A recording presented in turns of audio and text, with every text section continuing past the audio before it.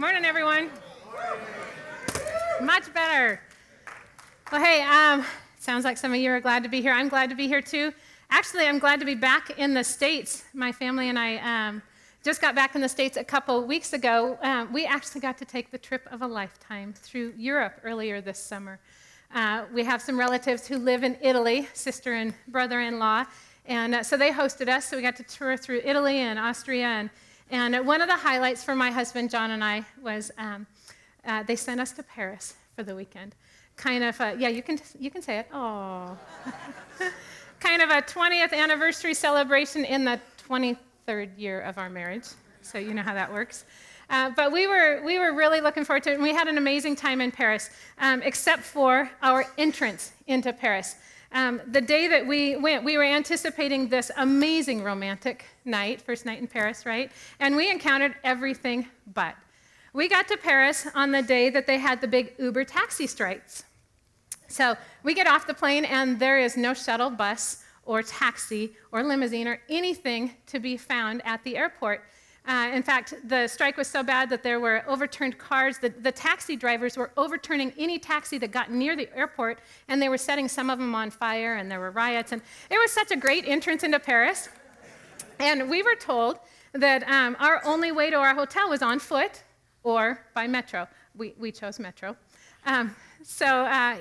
Here's what happened. We found a sweet little semi-English speaking gal at the airport who helped us kind of find our way. She drew out on a map for us which trains we would take through the metro, and we started off. And here's what the metro was like. First off, it was packed. There were no taxis or shuttles, right? So everybody was on the metro. And it was hot. It was kind of like a sauna. About 100 degrees, 90% humility. There's a sermon for you, humility in the metro.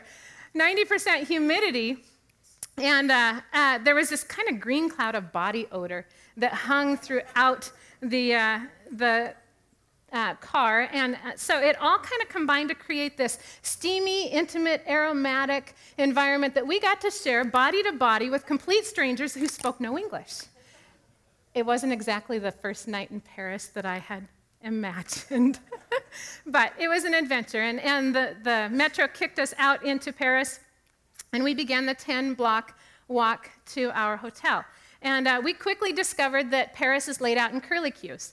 In fact, one of the things that we discovered on during our weekend was that Napoleon was so disgusted with the layout of Paris that quite a few years ago, he actually leveled 60% of the city in order to build it back up in a more orderly fashion. We have no idea what orderly fashion he had in mind, but we didn't get it. And so we wandered. And we would ask well-meaning French people for directions, and they would reply in French, and so we'd wander some more.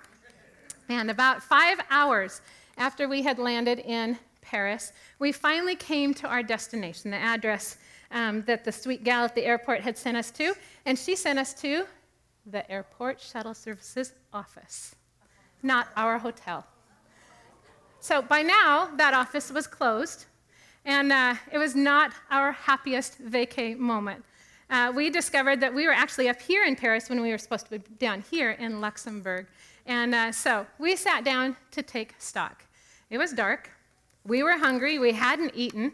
The hotel wasn't answering our calls, which was great because our emergency phone went dead right after that. There were no taxis or shuttles in our vicinity, no hotels that we could see. We were 8 miles from the hotel that we thought we had a reservation at, but we were beginning to wonder if we'd gotten scammed. We were in a city where we didn't speak the language, we didn't know the culture, and we didn't know the level of safety for tourists wandering around carrying their luggage in the middle of the night. So all of a sudden, our situation became more than just a convenience, and we felt threatened. We weren't at crisis level yet, but we definitely could see the potential for one. So this morning, we're going to talk through a few stories, and I want to know when the last time you felt threatened was. Think about that. Maybe it was something that threatened your safety or your health, or even threatened a relationship that you were in. Maybe it was just a travel challenge like John and I experienced, or maybe it was something a bit more crucial. Maybe the threat that came knocking at your door had something to do with your health. right? You think you might be sick, and so you Google a bunch of your symptoms. And all of a sudden, you read this awful list of potential diseases and diagnoses. And then you freak yourself out even more when you go for your second opinion at Yahoo and read the same exact list. I know you guys have all used Google as your personal physician, right? How do you respond when you feel threatened? Well, if you're human, which I'm hoping most of us in this room are, you either fight or you run. You all know what that's called, right? Fight or flight syndrome. Yeah, it's actually a response that's triggered by a flood of adrenal hormones into our system, and it's a pretty natural response to a perceived threat.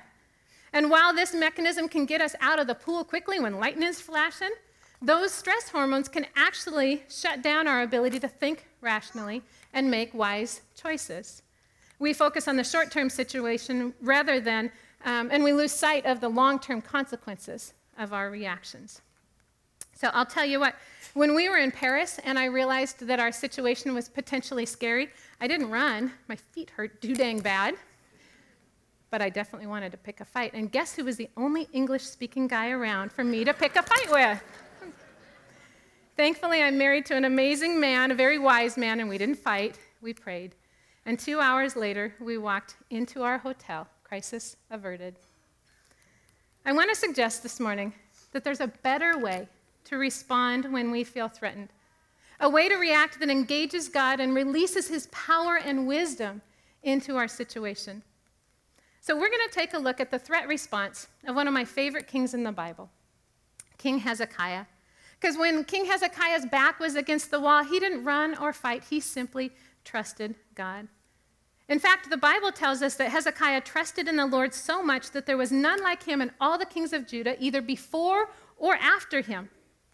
We're going to explore what trust looks like on the front end of a threat, in the middle of the threat, and then at the end. And my hope is that we'll come away with some new tools, some lessons that we can apply the next time we face a potential crisis. So here's the situation. Well, first off, King Hezekiah's story is actually told in 3 places in the Bible, in 2 Kings, 2 Chronicles, and Isaiah. So you can take your pick when you go home and read. But we're going to go through it in the book of 2 Kings, starting in chapter 19, if you want to open up your handy-dandy Bible apps. But let me give you just a little bit of background real quick. The story, or for most of his life, Hezekiah has been watching his country at war, okay? His family lived in Jerusalem, and Jerusalem was the capital city of Judah, which was the southern part of Israel, and then there were a bunch of northern tribes. And Hezekiah's dad, Ahaz, had been king for quite a while. So during Hezekiah's lifetime, he had slowly seen all of the northern tribes of Israel conquered by surrounding countries, right? And then he'd slowly seen some of the communities around his own city conquered until all that was left was Jerusalem, his city. And we enter the story after he's been king for about 14 years. And he's been watching all the action in the north, and he's been watching the action around his city, and he doesn't need CNN to tell him that trouble's on its way. And trouble's name is Sennacherib. Comes knocking on the door.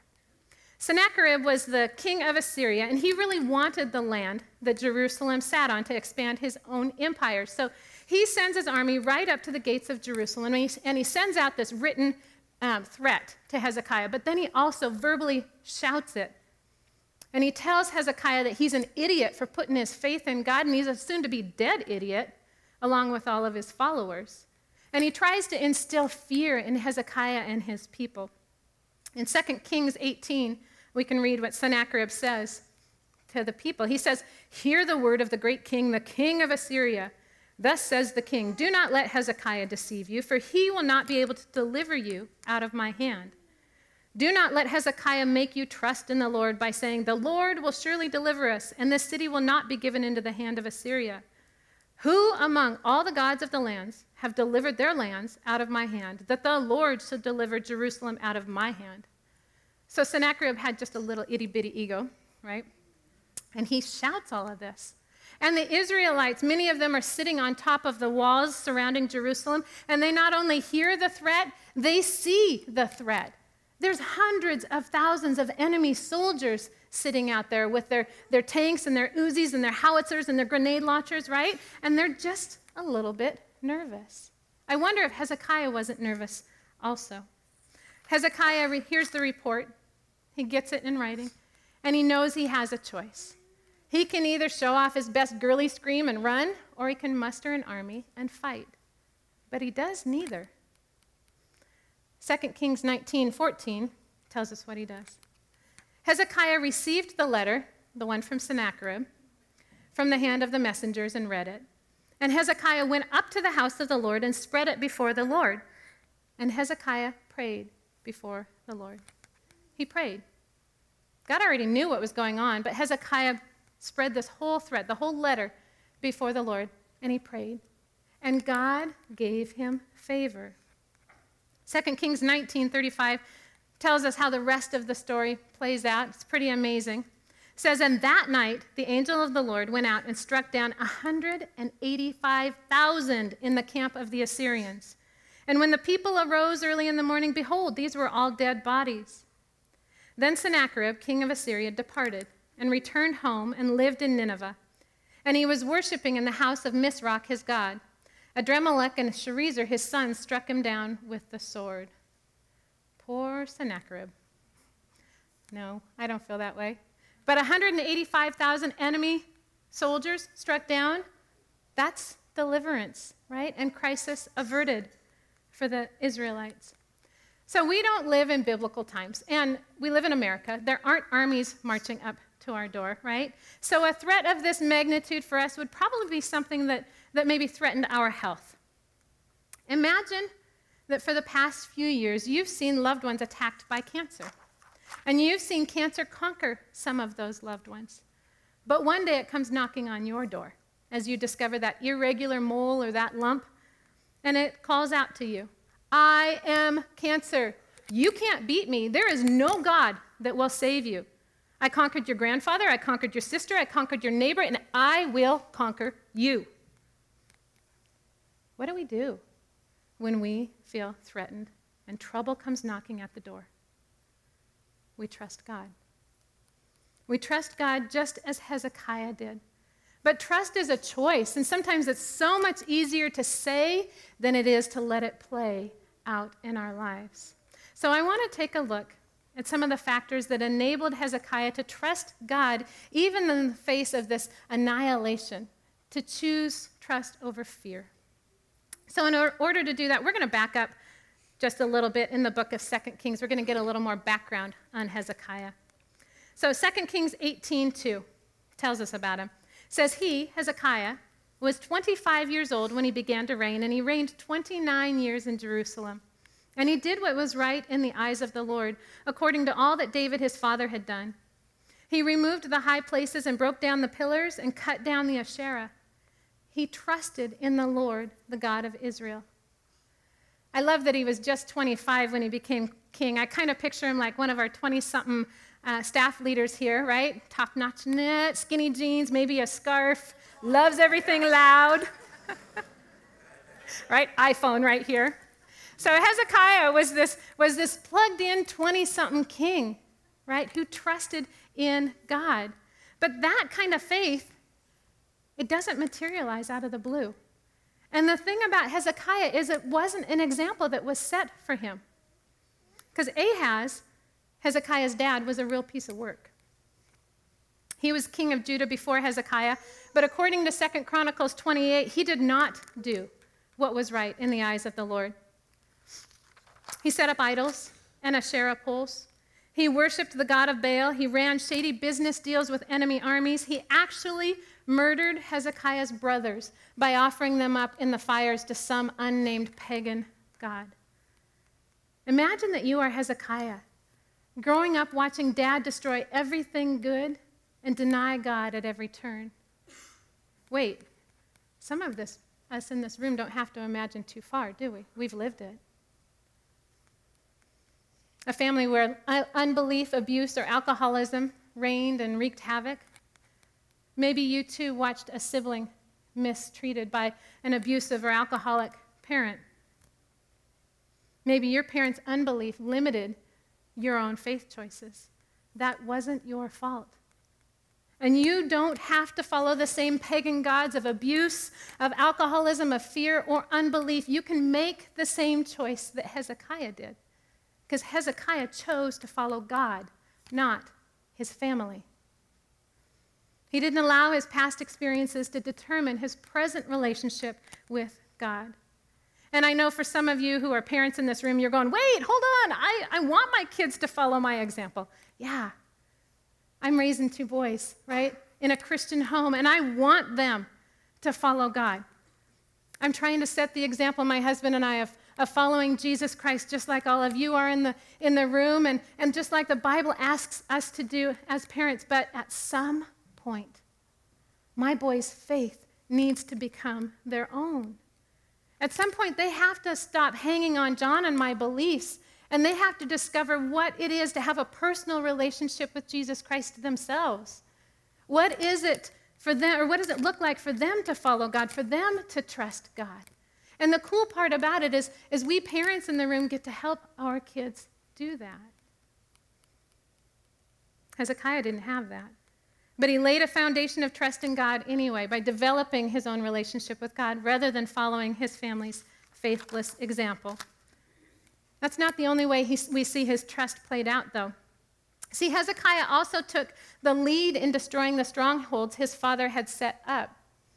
In the verses I read just a minute ago, it talked about Hezekiah tearing down the Asherah poles and tearing down the high places in Jerusalem. These were things that his dad had set up for the Israelite people to worship false gods, to worship idols. And Hezekiah tore them down. He tore down those pagan idols because he knew that they stood between his people and God.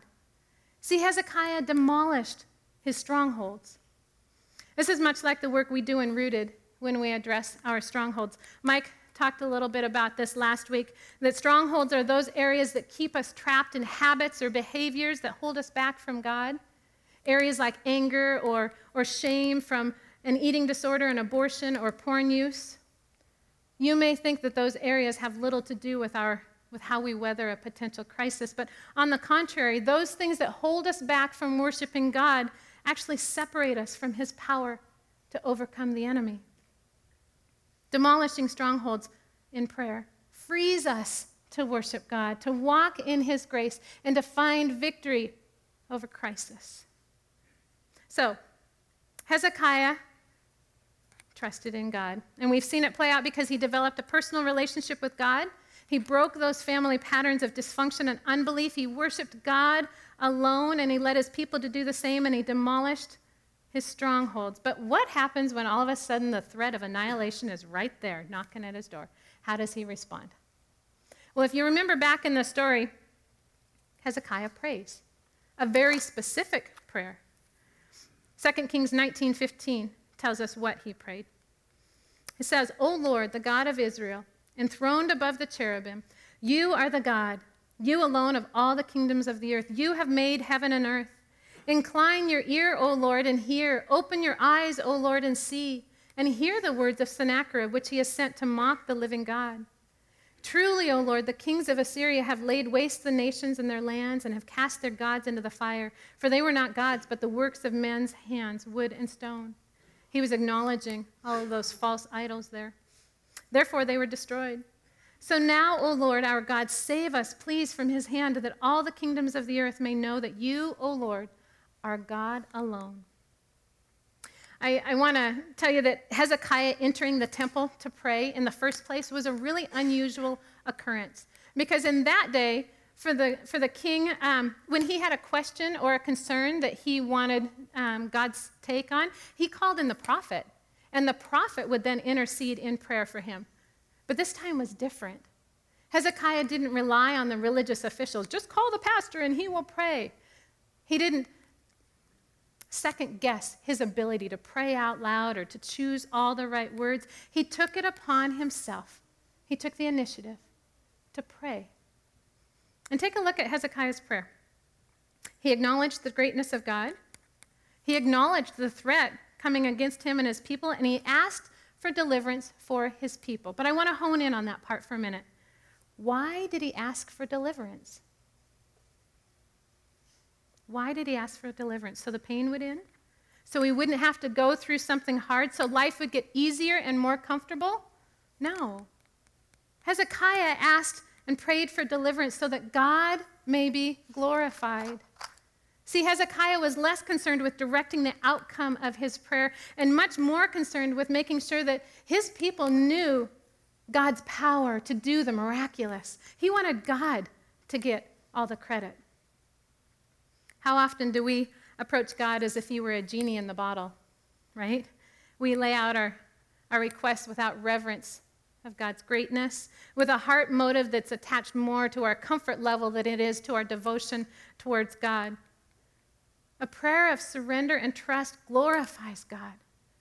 A prayer for deliverance from my own comfort glorifies my fear and the author of fear, Satan himself. Isaiah 8:13 says, "But the Lord of hosts, him you shall honor as holy. Let him be your fear and let him be your dread, and he will become a sanctuary." Hezekiah trusted God, and it showed in the ways he followed God and the manner in which he prayed. And God moved in a giant way when the enemy came knocking at his door, threatening everything he held dear. A few minutes ago, I asked you when the last time you felt threatened was. I want to change that question a little bit and ask you, what is the greatest thing threatening you this morning? What is the situation, person, or lie that is coming against your full-on surrender to God? Because that's what every potential crisis seeks to do, right? Separate us from the peace and the power of God by instilling fear. Fear of pain, fear of loss, fear of death. Fear separates us from God. And I believe that God is asking you if you will trust him with that situation this morning. Because trust engages God. It opens our spirit in a way that God can bring peace in to replace the fear. It opens our circumstances up to his power.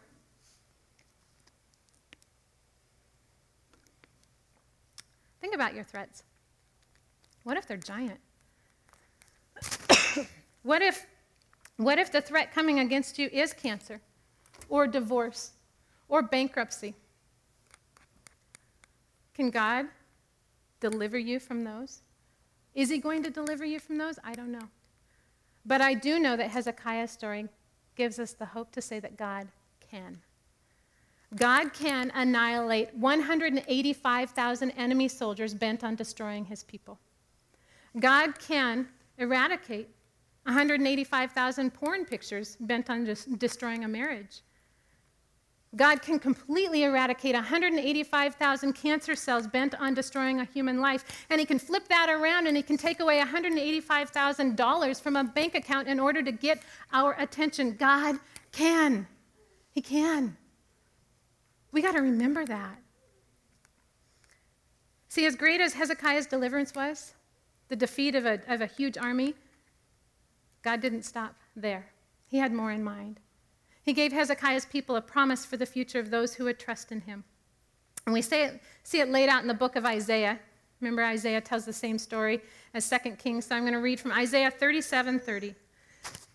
And it said, "This shall be the sign for you. This year you shall eat what grows of itself, and in the second year what springs from that. Then in the third year sow and reap and plant vineyards and eat their fruit.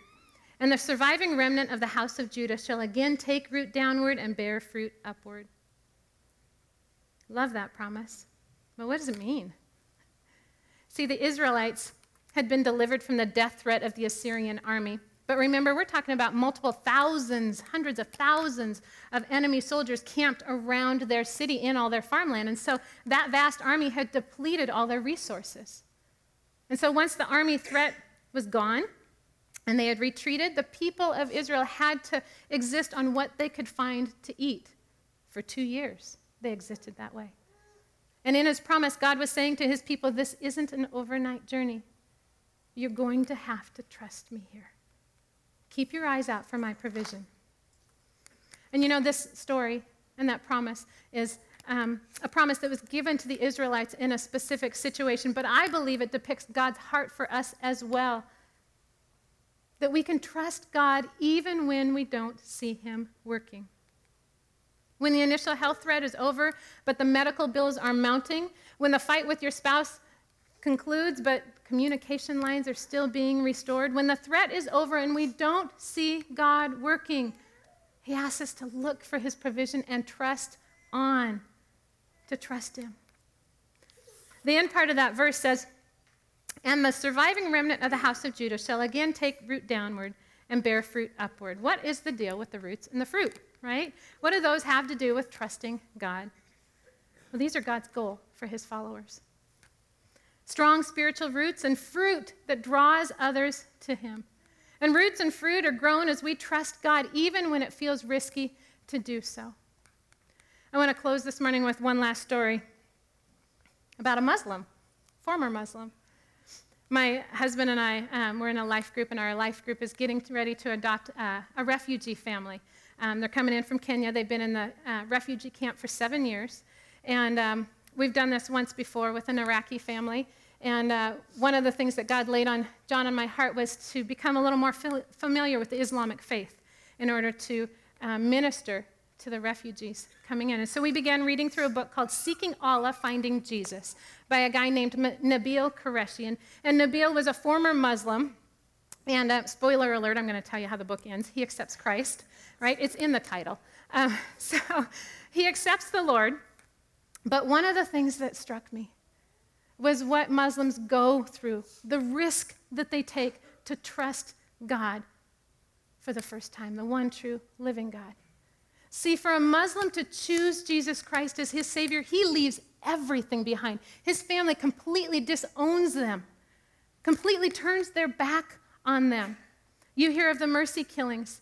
For a Muslim to accept Christ, Islam is an honor and shame-based faith.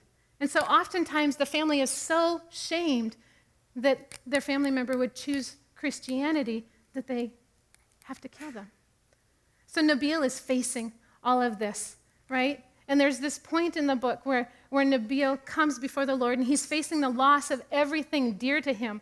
And he cries out to the Lord, and he says, "Why, God? Why?"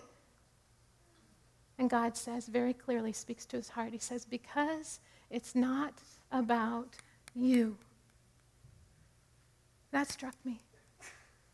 Because in all that struggle, God was driving Nabil's spiritual roots deep, giving him a strength that he didn't know he ever had.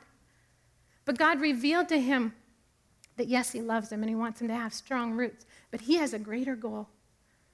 He wants he wants our faith to stand apart, to draw other people to God the Father.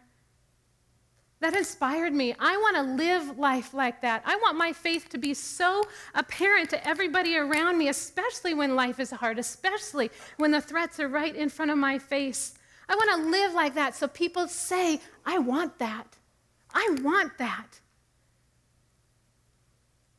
Do you want to live like that?